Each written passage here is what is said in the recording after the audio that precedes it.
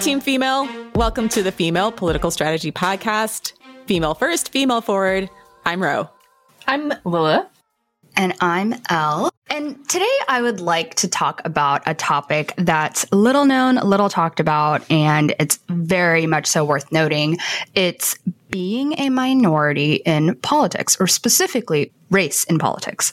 And I'm bringing this topic up to you today because in the news the other day, and a conservative news outlet by the name of Project Veritas, well known for profiling the controversial issue that was Planned Parenthood, where they went in and recorded Planned Parenthood staff talking about abortion in a very willy-nilly manner. And basically, they do expose-style reporting on things that are of conservative interest. And most recently, they covered aspiring Congressman Alex Stovall of Phoenix, Arizona, speaking candidly to a staffer about his views of the Conservative Party, specifically the Republican Party, and how moderates and how his race plays into being a Republican. The Republican Party is disgusting to me. The stuff that they're doing, it should be criminal, and they should all be thrown in prison. Yes. Yeah. The McCarthys, the Cawthorns, the whole audit bullcrap thing that they're doing. I listen to what my counsel tells me. That's when they say go get an endorsement from somebody, I say, all right, cool. No, I don't have respect for Candace Owens anymore. Will I take her donation and take her donors? Absolutely, but it goes no further than that. Yeah. I would never invite her to a Christmas party. Meet Alex Stovall, Arizona Republican candidate for U.S. Congress. An insider within his campaign brought us comments many of his voters and those in the Republican Party will find troubling.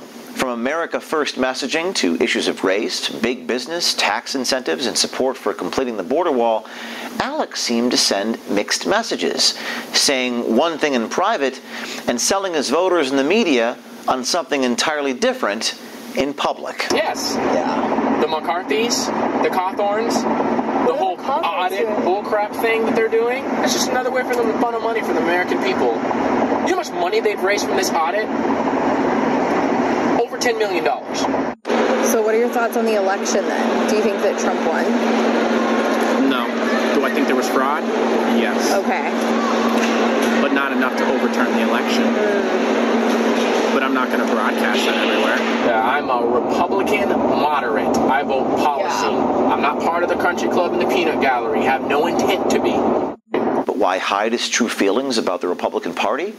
Well, it appears to be a balancing act strategy to maintain favor with mainstream Republicans while also appealing to more moderate voters. You don't win Arizona by being super right Republican.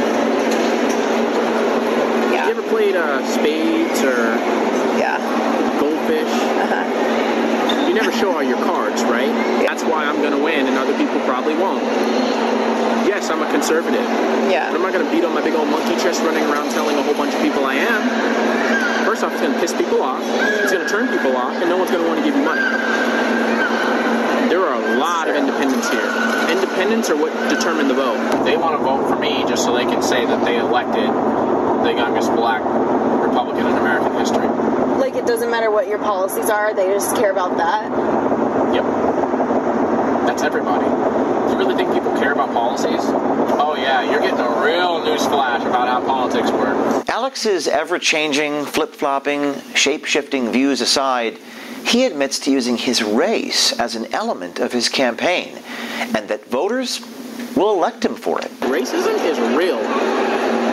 What the news is telling you, what Tucker Carlson is telling you, what Candace Owens is telling you, it's a bunch of baloney. We cannot allow black, Hispanic, or poor white communities to believe this radical agenda, this critical race theory nonsense that they're pushing. Mm-hmm. I'm not going to tell my children that because they're black, they have less of an opportunity or they're going to be shorthanded.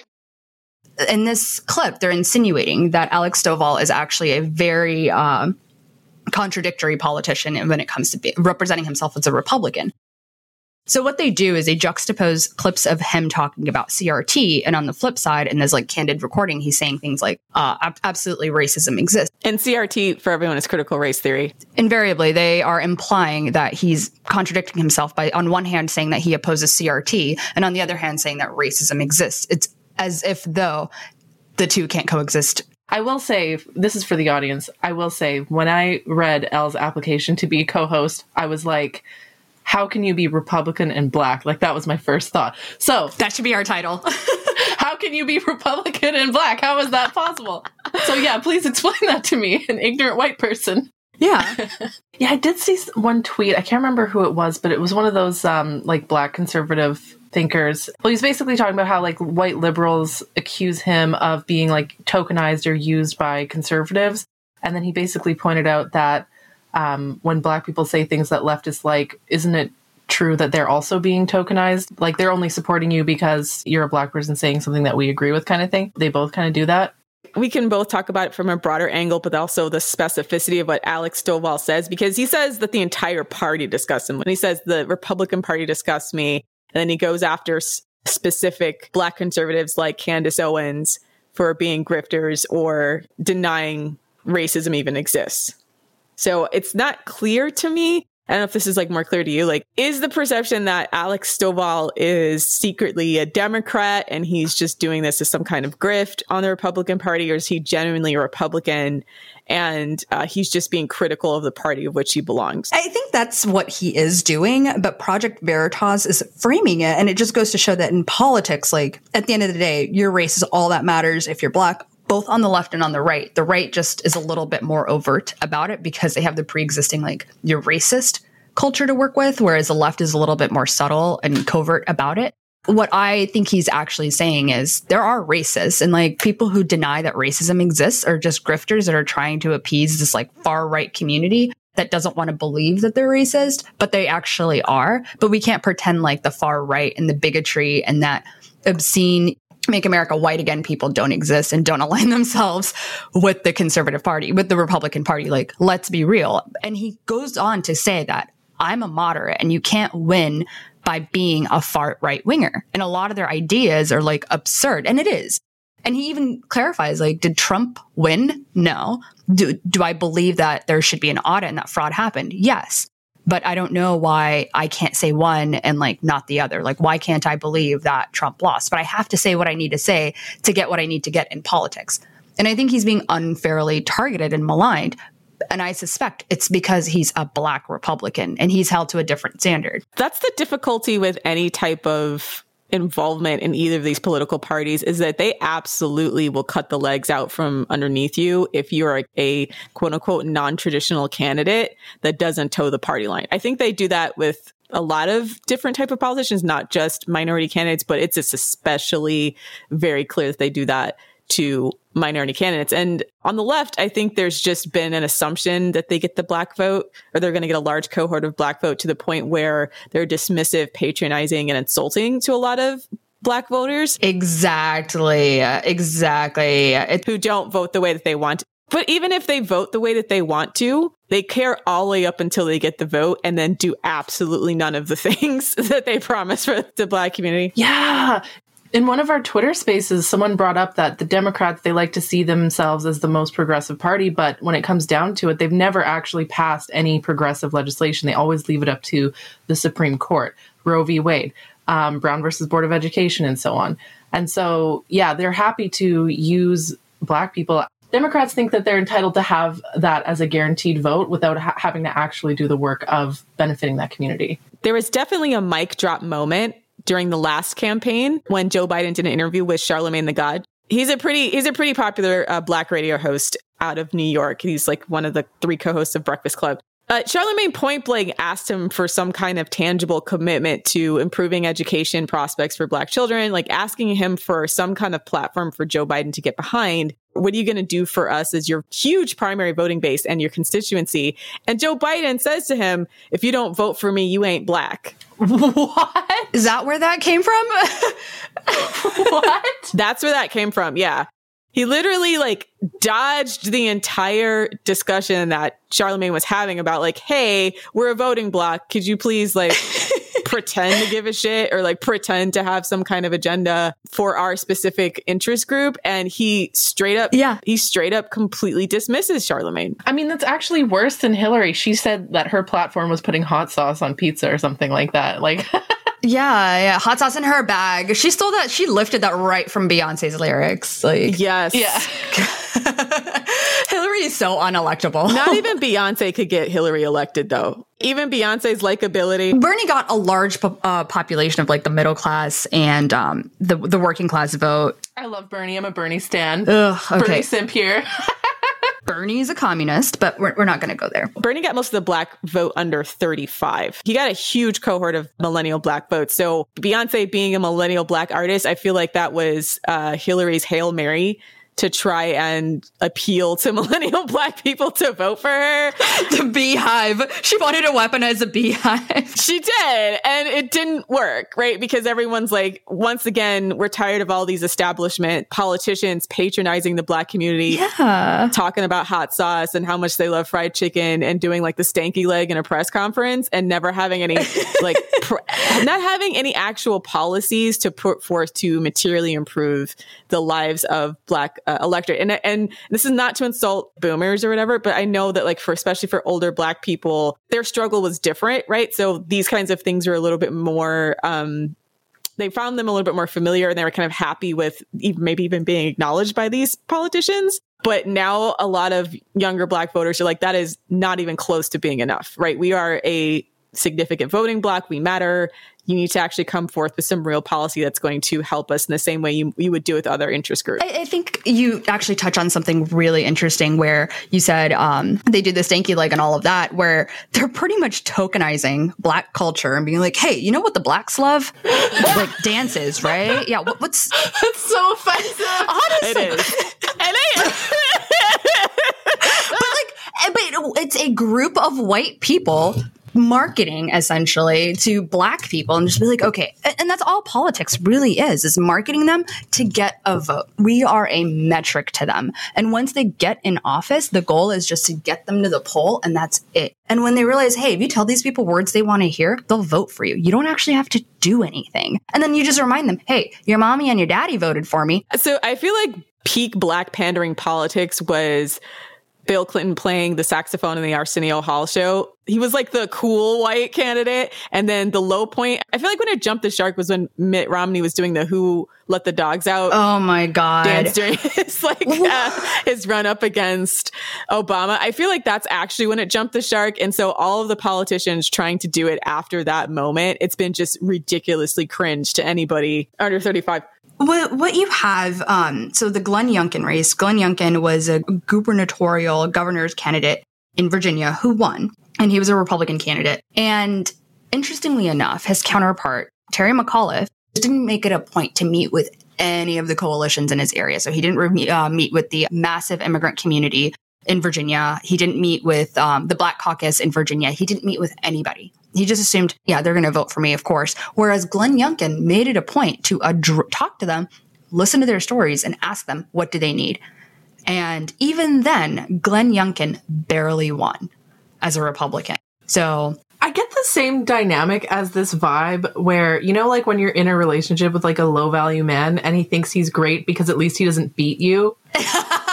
You know, like I'm getting that vibe where they're like, we Democrats don't have to do anything. We can just do the bare minimum and just coast because the Republicans they're bad, evil, lynching, racist kind of thing. And so they get to feel like the good guys in comparison without having to do any actual work. But they even do that to other Democratic candidates because that's how AOC won her race, right? Because like the original guy that was in there was like some kind of phoning it in white guy who didn't understand the constituency in which he got elected. And he didn't even bother to do most of the campaigning he needed to do in her electorate. And she won. So Queen. Even on the same side, you kind of see that overall dismissiveness come from white establishment politicians towards communities of color, even if they actually need their vote. And it's a tiny little district like the one that AOC came from. I mean, even if you disagree with her politically, you got to admit, like, you got to admire the hustle, right? Like the fact that she got elected against all odds, the fact that she was so young, I'm like, honestly, queen. I am proud of what AOC accomplished. Very, very proud. I don't like her, but I do respect her. Yeah, I don't agree with a lot of her, like, black birthing body pandering shit. Right. Like, I don't like that. Like, she won't refer to women as women. That pisses me off. But, I mean, I'm a democratic socialist, so I got to stand my fellow democratic socialist, but still. just think she has bad political instincts. That's the problem with winning an election really, really young, is that you don't have time to develop your political instincts, and then you have to do it in the public eye. So I do kind of wonder, by the time she reaches 35 and she's eligible to become president, if she actually tries to launch a presidential campaign, if any of these like rookie mistakes will come back to bite her, because she's been in the public eye for so long. Yeah. That's one of the challenges of becoming a politician in the social media age. We had a conservative prime minister called Stephen Harper, and we all used to joke about how boring and vanilla he is. And someone said, like, if Stephen Harper had Facebook when he was a teenager, like, would there be embarrassing, Facebook status posts that we could use against him? That's a whole other question. But yeah, like the mistakes that establishment politicians made when they were younger are not as documented, I guess. And it didn't destroy Joe Biden's candidacy. And he straight up lied and plagiarized. He plagiarized an entire speech and then completely lied about his academic background from top to bottom. And they had the video footage. And then the Democratic Party was like, oh, it's from the 70s. So then it got really dismissive. So I think the other option is just stay in politics long enough for your mistakes to be so far behind you that people will say it's not part of your character now. And also, like, the fact that we're actively ignoring him being the anti-bus desegregation bill. And he was like, it's to keep our kids safe. Like, Joe Biden, when he was a senator, he actively opposed the desegregation of bus routes. So it's like, this guy's our president, and now... Yeah, and the crime bill. And I mean, there's so many different ways in which, well, he's just a dinosaur. He's just a dinosaur in politics who should have never been president, but that's a whole other discussion. We need to raise the fucking bar. Okay? The bar is in hell for Democratic politicians, just like it is for men. Raise the bar. It bothers me. And that's why I'm not a Democrat, though. Like, I think the Democrats are finally showing their asses, and I really appreciate that. We need to call them out and realize this upper crust needs to be honest about who they really are, and it's just a bunch of old white dudes with money throwing money at, like, people that they feel like, oh my God, I want to feel better about myself. Let me throw money at the trans problem or at the immigration problem, one way or the other. So I will say, like, white liberal racism, and I say this as a white liberal, but I'm so sorry, like, white liberals can be so fucking cringe. Like, I'm really sorry on behalf of all of my people. No, I'm kidding. I'm joking. That's the most Canadian thing ever. I'm really sorry, but yeah, no, the weird thing about in progressive spaces is, like, the thing that upsets them is not actual racism. What upsets them is being labeled racist. You know what I mean? Like, they're really, like, dancing on eggshells, like, trying to say the right thing or not say the wrong thing. But it's not because they actually want to do the right thing or help, people who are oppressed. It's just because they don't want to. It's like for social clout. Like, they just don't want to be seen as a racist. That to me was so clear after this summer that we just had with all of the protests and or riots that occurred because of the killing of George Floyd. All of these companies, all of these politicians, they're doing the black square. They're talking about how Black Lives Matter. And at the same time, they're posting these squares and giving all this lip service about diversity and inclusion. They're not recruiting their workforce from HBCUs. They're not paying attention to the ethicists who are talking about how some of the algorithms that they're developing for various types of technology can be extremely racially discriminatory. So a lot of the left really loves their performative anti-racism actions, but when it comes to making money, any type of actual political will, any type of policy change, it absolutely fizzles out. I mean, I'm actually struggling to even understand what the tangible benefit, like what tangible benefit happened for even the community, not even Black people as a whole, but even the specific communities where these tragedies happened that benefited them. All most of us saw happen was the media descends down on all of these places where all of the protests and riots are going on. The media starts interviewing all of these random grifters who don't even belong in the community. Those grifters manage to organize enough to pull donations in and then disappear, right? Or bought themselves a multi-million-dollar house. There's an element of like, we're just going to throw money at this problem. And what they're doing is they're just giving money to grifters. They're not actually in any way involved in creating policies. And even within the companies that exist and the parties that exist, they're not putting that much in place to correct the problem of institutional racism or systemic racism in a way that would meaningfully empower Black people. I struggle with the word systemic racism because I think that takes a lot of the social responsibility that we can take for ourselves and puts it onto the system. So I struggle with it just based on semantics. But that's a lot of Black conservatives, and that there's a discussion about the merit of that. But yeah, go ahead. Yeah, and that's why I'm not like saying binary, like a binary answer of like it exists or doesn't exist, but that's another conversation, right? But for instance, you have like the pro-life, pro-choice issue where both sides tokenize young Black women that are forced to make this painful decision of whether or not to have a baby, right? And you can tell these people have never been faced with the idea of like going against your own biology to get rid of a pregnancy. That's not an easy decision. Nobody just goes, oh my God, I skipped my pill. Let me just hop on over Planned Parenthood. Like, it's kind of a horrible, horrible thing to go through if you know anybody that's had an abortion. And so one side is saying, oh my God, they're killing Black babies and destroying Black families and the leftists want this for you and whatever the right is perpetuating.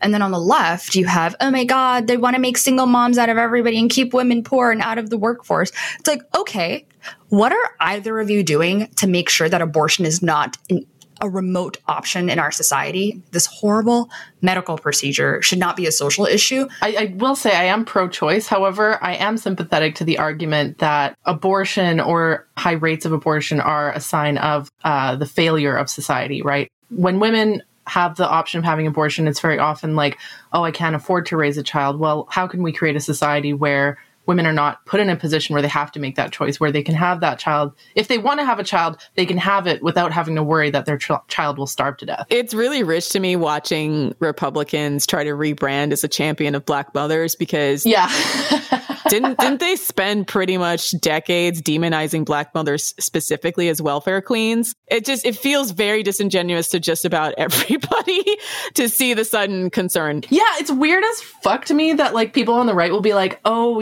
the left, they virtue signal, they do this and that. The conservatives do their own type of virtue signaling, right? Like Matt Walsh being like anti-abortion because it, oh my gosh, it disproportionately kills like Black and brown babies kind of thing. I'm like, stop pretending like you care about racism, okay? Like, stop using woke ideology for conservative purposes. To me, I would summarize that as like Republicans care about life until, and I'm a weird like pro-choice, but I'm more focused on the societal indicators that lead to that situation in the first place rather than the choice in and of itself. But was it Republicans care about babies until they're out of the womb and then Democrats do their best to make sure he winds up in jail kind of deal? Oh, so there was a really interesting YouTube video that was published by the New York Times that was discussing how liberal hypocrisy is fueling inequality. And it was talking about how in blue states, and like very, very blue states where both the statewide and the local electorate and politicians overwhelmingly favor Democrats, that you would think that all of these policies and progressive policies that Democrats say they're for would be enacted,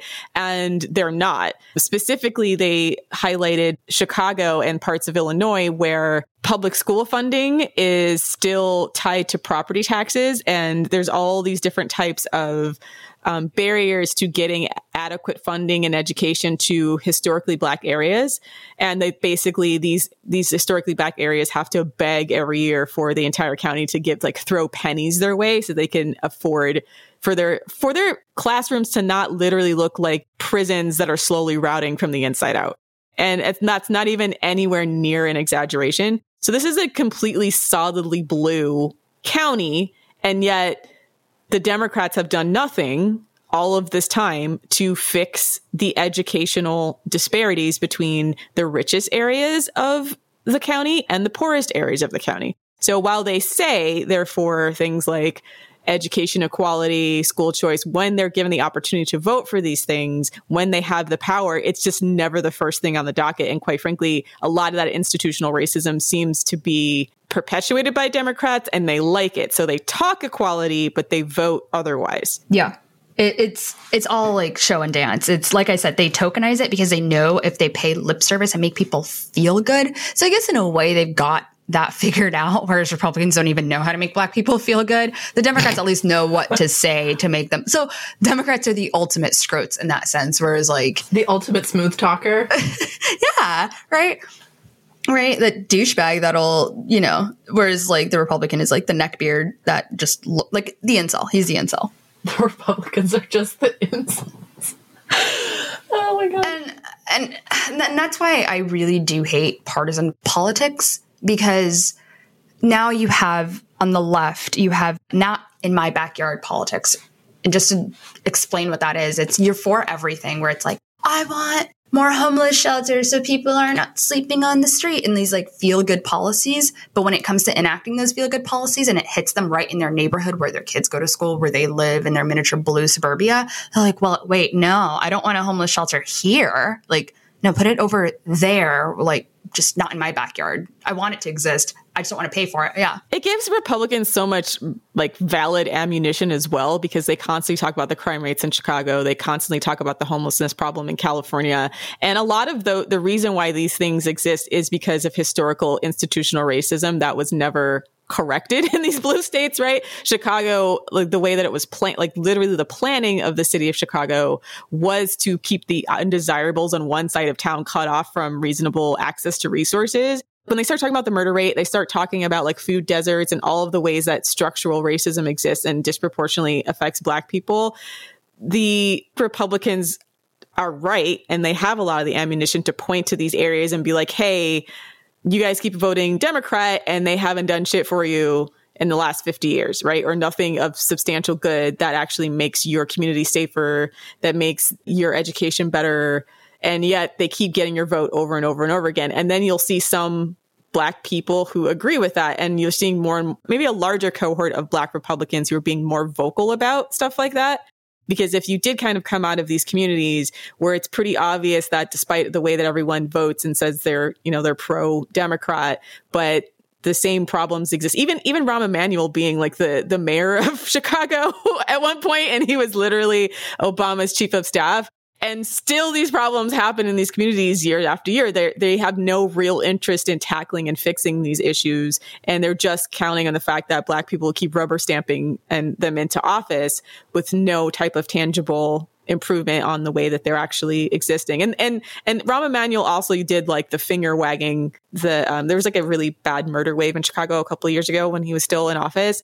And he basically was like, well, who raised these people? And I'm like, are you really doing like the moralistic stance about gang violence? These communities are suffering, right? There's literally toddlers being shot in the head, and you can't get your policing together. You can't get the policing together to protect these communities, and you can't get the policing together to contain the gang violence. And it just exploded all over the city and became a really big problem. So there's so many factors by which the Democrats can routinely fail the people that they purport to be champions for, and yet still like want to keep patting themselves in the back and tooting their own horn as being like the progressive party. I've mentioned this in the Discord before, Ro. A lot of like modern, white liberal, like paternalism, I guess, is probably the best way to describe it. Reminds me a lot of how historically one of the ways that rich people occupied themselves was through charity. Rich noble women, you can't go out and actually like lead an army and do shit. So instead you stay at home and like, send some bread to the church or something like that. Do charity for the poor, do charity for the poor. And then everyone will see what a gracious and wonderful lady I am. Like that kind of stuff. Right. But at the same time, like these same wealthy, noble people would not implement any kind of policy that would actually prevent the poor from suffering. Right. Like they wouldn't actually like liberate the serfs, because then they don't have any like, or like liberating the serfs, for example, would be too much work. For example, in Russia. So they kept them as serfs. Basically, like the ultra wealthy, they want to look good by doing charity, but they don't want to do the hard work of putting in policies that will prevent people from being poor and suffering to begin with. You know what I mean? Yeah. They don't want to get rid of the problems that they like exist to solve. Yeah. Because they benefit from the problem existing. Like they get to look good when they donate, when they set up, hospitals, when they do this and that, they get to look good. So they almost like need those people to stay on the bottom rungs of society so that they can continue to look good, right? If they actually elevated the working class and the working class was able to defend themselves or protect themselves, take care of themselves and so on, the ultra wealthy wouldn't get to look good from doing charity for them, right? So like that actually happens on a global scale too, where you find, and this is going to sound slightly conspiratorial, but there's indications that a lot of NGOs, non-governmental organizations, have actually impeded a few efforts to actually lift certain communities in developing countries, because now they would have to go back and like they can't live off of those like millions of dollars in donations that helps them exist and build orphanages in these poor countries, because you don't need orphanages anymore. Like the parents aren't dying from famines, right? And so this is happening on micro and macro scales, like people not insidiously avoiding solving the problem because the problem justifies their existence. That's actually not even a conspiracy. That's just a thing that's happening. We've noticed this with and Elle Kamihira, she talked about this in our coercive control episode on FDS, about how the domestic violence industrial complex almost is not invested in actually preventing abuse against women. The whole industry basically exists, lawyers, family law, doctors and like psychologists and so on who evaluate kids. The whole industry basically exists to perpetuate violence against women because they benefit from, there's more money to be made from slapping a Band-Aid on it than curing the problem to begin with. So are you saying nonprofits are the problem? I do think that nonprofits can exacerbate problems in some cases, yeah. Here's my thought about what happens with nonprofits is if you work in a nonprofit, you're just not going to make that much money and you're not going to get paid more no matter how much or how little you work. So I think what ends up happening is it leans itself to just sort of passivity about the problem, and or the people who would have the power to change things are the people who have enough wealth and influence, and those people are inspired to keep their wealth and influence and don't want to actually go and invest anything in structurally changing. They don't want a working class revolution, okay? Okay. that would destabilize society. Okay, Marx.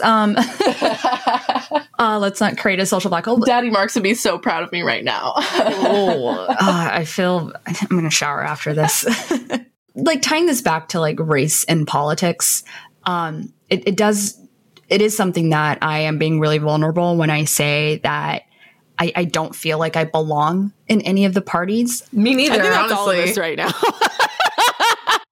We're politically homeless. Yeah.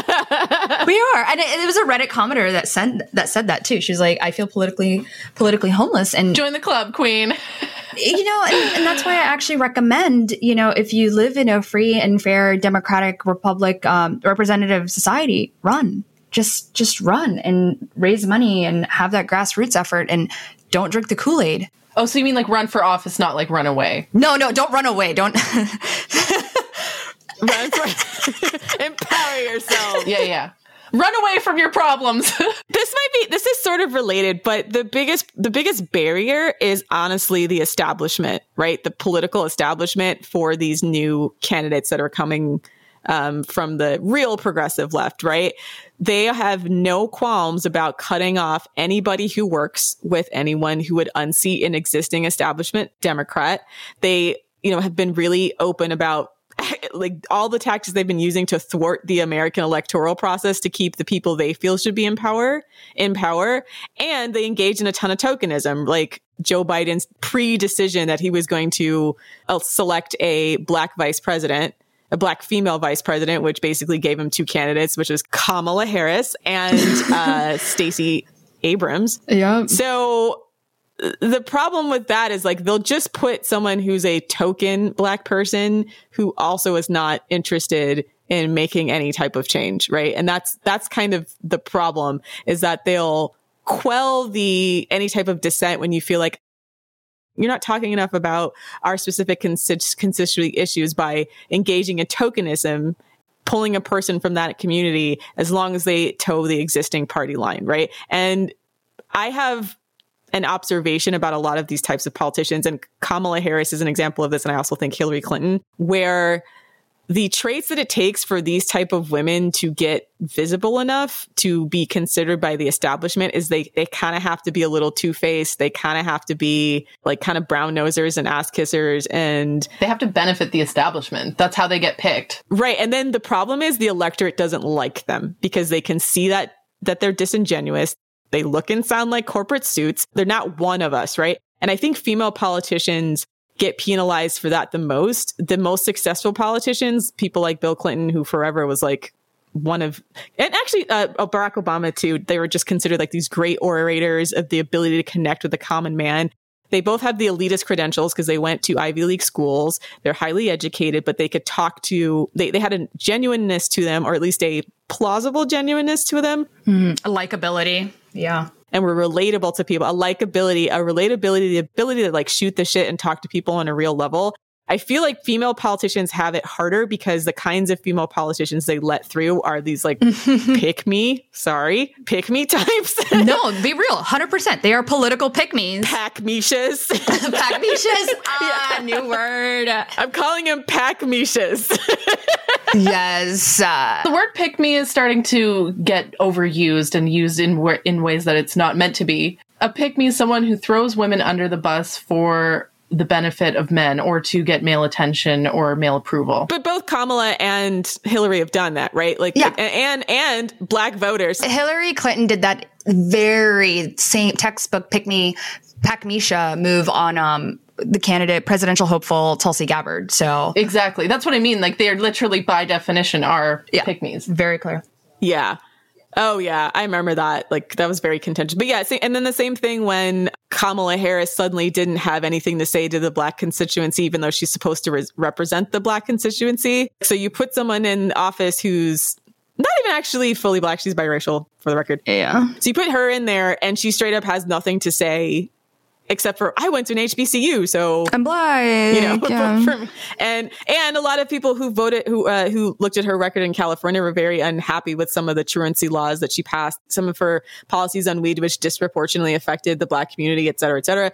So there was all of these like ways in which she did not appear to be a champion of either women or black people, and yet they put her in charge to be a champion of women and black people. But it's only because she is basically a pick-me, right? And this is what the Democratic Party does to keep power, placate, so to speak, the interest groups that they think they have to appeal to while doing absolutely nothing.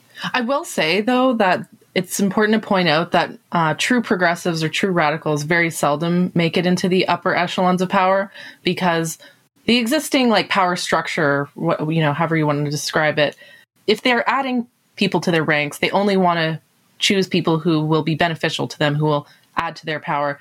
They don't want to accept people into their ranks who they feel will destabilize or challenge their power. I think that's, for example, why the DNC was so hostile to Bernie Sanders. And, even though he was immensely popular with people, way more so than Hillary, I think that's why they didn't allow him to be the candidate. It was just because he was seen as too threatening to the establishment. 100%. Yeah. The bureaucracy exists to perpetuate itself. Like, power is self-perpetuating by definition. Yeah. And, why would it want to topple itself from the inside out? Like, just because people like Bernie, is Bernie good for the party as well? It has to be mutually beneficial. And no, it wasn't going to be mutually beneficial. Well, we did figure out it can be done without that. That's what happened with Donald Trump. He basically shit all over the Republican establishment. So yeah, he got the votes. Somehow we got to recreate that on the left. Yeah. That is terrifying. That is legitimately terrifying. We need to get a more aggressive, like, left. Hopefully more competent, but yeah. So here's the thing, though. I do want to say, so I feel like this whole idea that some black people are more interested in the Republican Party now, I feel like it's almost like doing like mate guarding on the Democratic Party. It's like, oh, you're not going to like add value to my life. I'm just going to go somewhere else kind of thing, right? Like, we need to raise the bar for politicians so that they need to know that we can't rely. That's Candace Owens' whole shtick, right? Like, get off the Democratic plantation. And I couldn't agree with her more, because, leftists and the Democrats run, and I say this separately because not all Democrats are leftists. They run on feel-good politics. At least the right is doing something. They're passing policy. Even if I don't agree with what they're doing, they're at least doing something. Yeah. Well, they're doing something. I shouldn't say agree. Like, I don't find it as effective per se. And they also lack in the charisma department that I think the left has kind of capitalized well on. I'm a conservative because I actually have very conservative values. I don't think they speak to me very well. They don't market to me very well, and they could probably do that better. And the left, I guess I'm okay with their failures. Like, Fail on, friends. Like it's all talk, no actions, but I'm just tired of failure in general. Our nation shouldn't be failing, yeah. I will vote for competence. Well, I don't want a competent sociopath, so let me take that back. But just like general competence or ability or desire to do something, I think everybody politically is just begging for it. And so everyone's just taking a chance on all of these like left field candidates, right? And as long as they're like halfway intelligent and they don't like, they don't do anything that's like super cringe, they can probably get elected. And I say that because I was also a little Elizabeth Warren fan, and she was a person who I thought, okay, she's got the passion, she's got the drive, she's got the intelligence, she's got the educational background. And then she did so many things that were so cringe, and she just showed that she had terrible political instincts, that if she didn't win. And I was like, that's a shame, because I actually think as a person who I think would enact policies that would benefit people who seem passionate about it, I trust Elizabeth Warren vastly more than I trusted Hillary Clinton. But there was just no way for her to win in that current environment. Like, I was an Elizabeth Warren stan for her policies, and then she pretended to be Native American, and I was like, girl, why? Oh my God. The fake woke thing. So Elizabeth Warren, I actually was fond of her and her banking regulation, things. And like now she's back on it. And then for one, like she went on the whole like social issue train. And I don't know what this like magnetic attraction is to social issues that one are really, really big and are made up of a bunch of like failed policies that everybody's just refusing to address. Like it's just playing whack-a-mole with feelings, essentially. I think people just like to feel acknowledged. So I think a lot of that pandering is for the communities who feel that no one's acknowledging them. Fine, But then when you pander without any action, that just makes people feel like they've been lied to. It just makes people feel like they've been let down or manipulated. Yeah, that's true. They feel betrayed. Yeah. We just have like political amnesia too on the reg. Like every 4 years we remember. Every 4 years. Yeah. Because really, I mean, every other election in your life is going to be for your own like local county, state, whatever. So I think when it comes to national elections, everyone just gets so excited. But then there's some people that only pay attention to national politics and don't realize how much their lives suck because of local politics. No, and that's a good, like, I mean, if you guys have anything else, I was thinking like moving on to the strategy, because I think you just nailed. I actually would support a more competent Republican Party for the sake of creating more competition for Democrats. It's like the low value male being like, well, at least I don't beat you kind of thing, right? If you get rid of abusers and they don't have the option of being like, oh, at least there's someone worse than me kind of thing, right? If you raise the bar for the worst person or get rid of them altogether, then, it creates the situation where they have to actually be good. Like raise the bar, like the floor. Instead of raising the ceiling, you raise the floor, right? Like, all right. So what's our strategic takeaways from this episode? I mean, I would advise people against blind party loyalty and to think critically about not just what are politicians saying to you, but what are the actual policies that they're pushing forward, and is it going to materially benefit the people that they claim to help?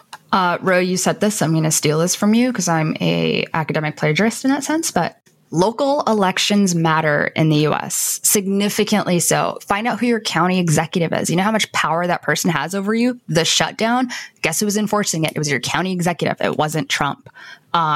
Vote, read up on your local party, your state legislators, your mayor, your city council, all of them. They are the ones making decisions that impact your sidewalk, your neighborhood.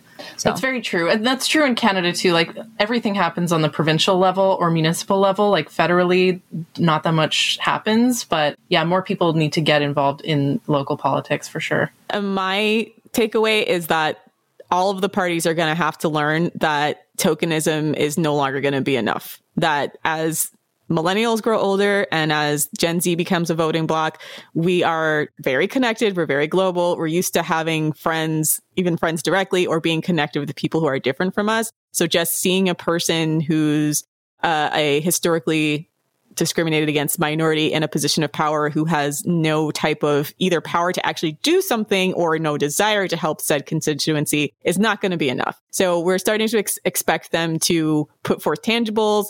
I think all of us need to start holding our politicians to the fire on both sides to make sure that when they are enacting policies and trying to put forth ideas, and as they're using Black and brown faces for their campaign purposes that they're actually putting policy behind it. So, my 2 cents.